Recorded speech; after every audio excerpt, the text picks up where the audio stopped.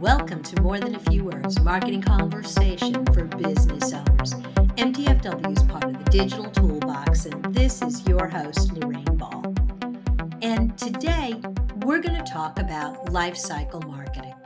Your customers go through many steps and phases as you work with them. And so your marketing needs to reflect where they are in their customer journey. And that's what we're going to talk about today. And I couldn't think of a better person to have this conversation with than Ellen McDowell. Ellen is the founder of Ellen McDowell, Your Social Butterfly.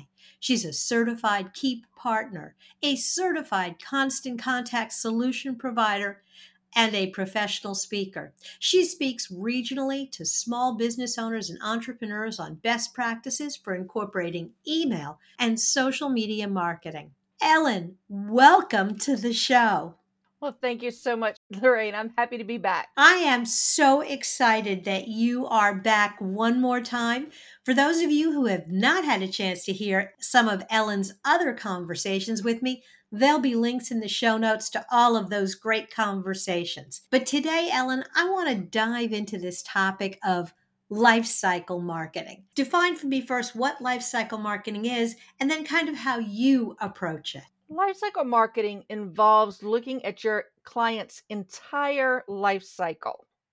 So, from before they even know you, how do you find them? How do they find you?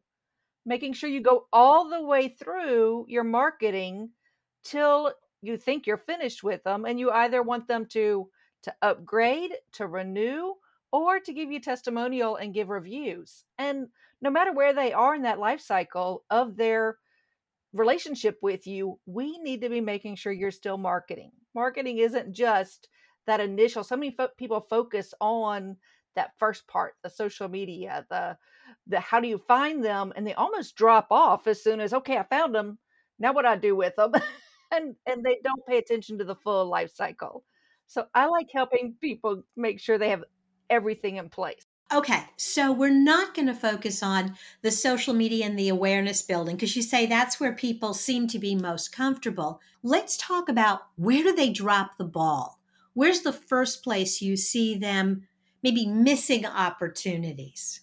Definitely missing the opportunities to creating your own list and your own audience. At the end of, let's just say, the mess that occurred in the past few years, I started watching how many people were saying, I'm tired of this site. I'm tired of that site. I'm getting off. And I realized so many small businesses and solo professionals were going to lose their audience because people said that they were going to either, totally leave certain sites, and sometimes they were the most popular ones, or they knew that they would reduce the amount of time that they were spending on those sites.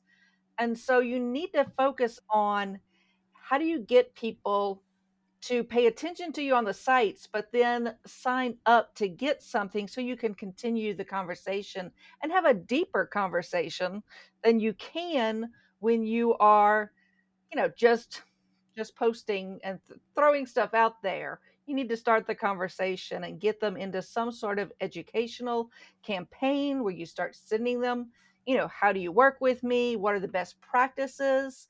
Not just sales things, but what are the best practices in what you do? Educate your clients so they realize that you know your stuff and that you're the one they want to work with.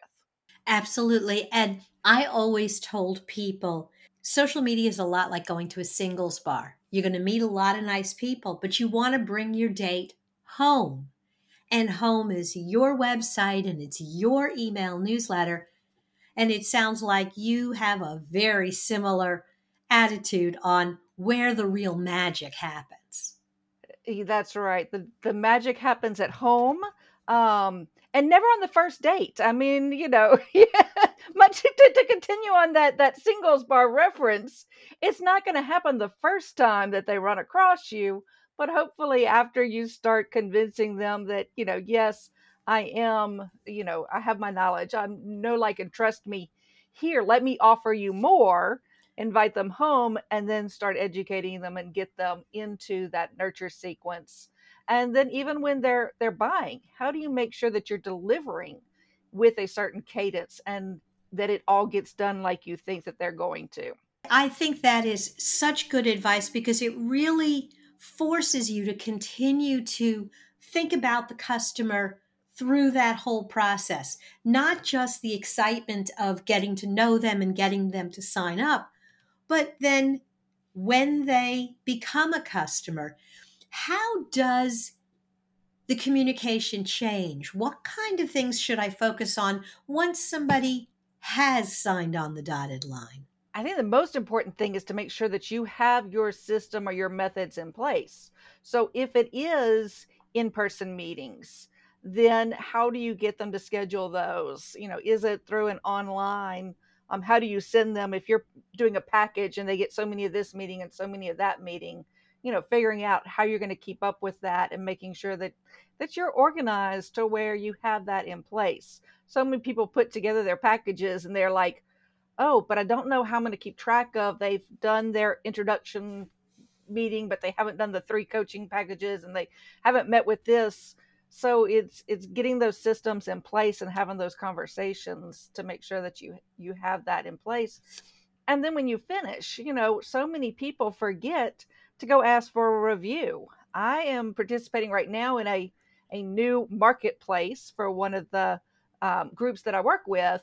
And I noticed that I haven't gotten any reviews yet. So everybody else who has reviews is on the first and second page. And I don't have to get that many reviews to get moved up. People are paying attention to reviews.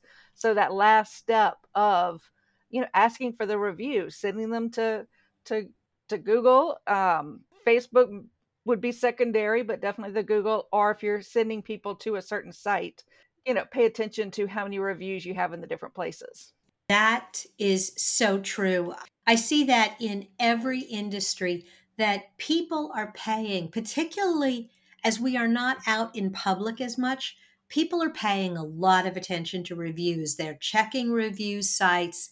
The data shows at alarming or good, depending on how your reviews are, but just an outstanding amount of attention being paid to reviews. And so you've got to have a system to cultivate those reviews so it happens almost automatically.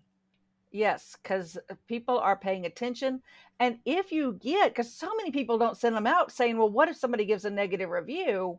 Well, if they're unhappy, they're going to find a place to give you a negative review somewhere. Mm-hmm. And so I remember, and it made such an impression on me.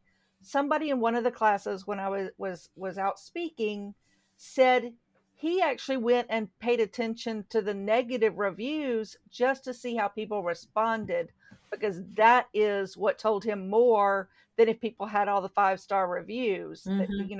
That the answer to, do you blame the person that, oh, it was all your fault, you don't know what you were saying, or do you take some responsibility? And I tell people, acknowledge that it didn't go how you wanted and then get it offline. Invite them to call you, invite them to, but you have to have those, let's say, less than the 5-star reviews sometimes to seem more credible.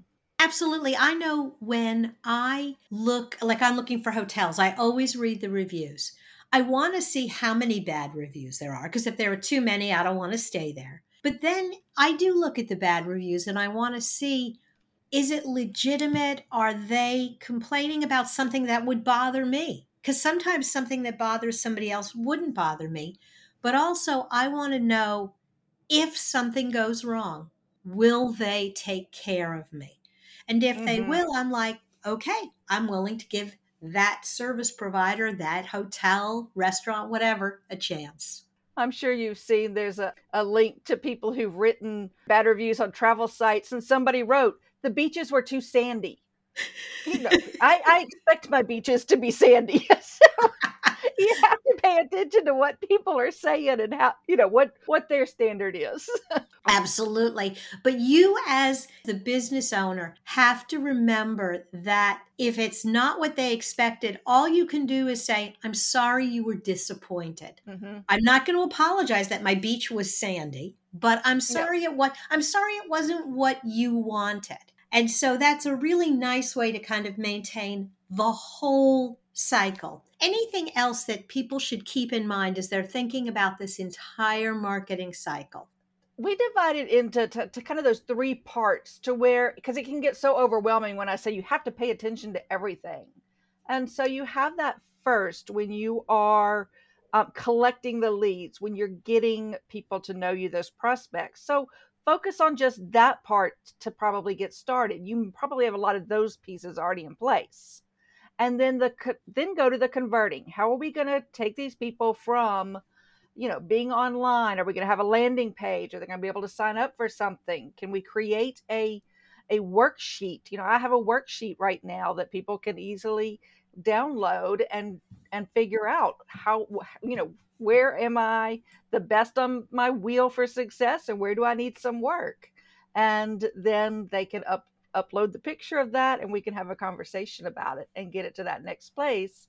And then how do you, once you convert them, deliver what you have?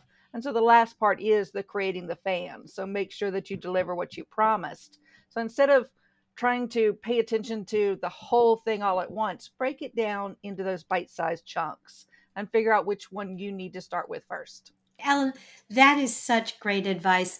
Thank you so much for dropping by and being a part of the show today.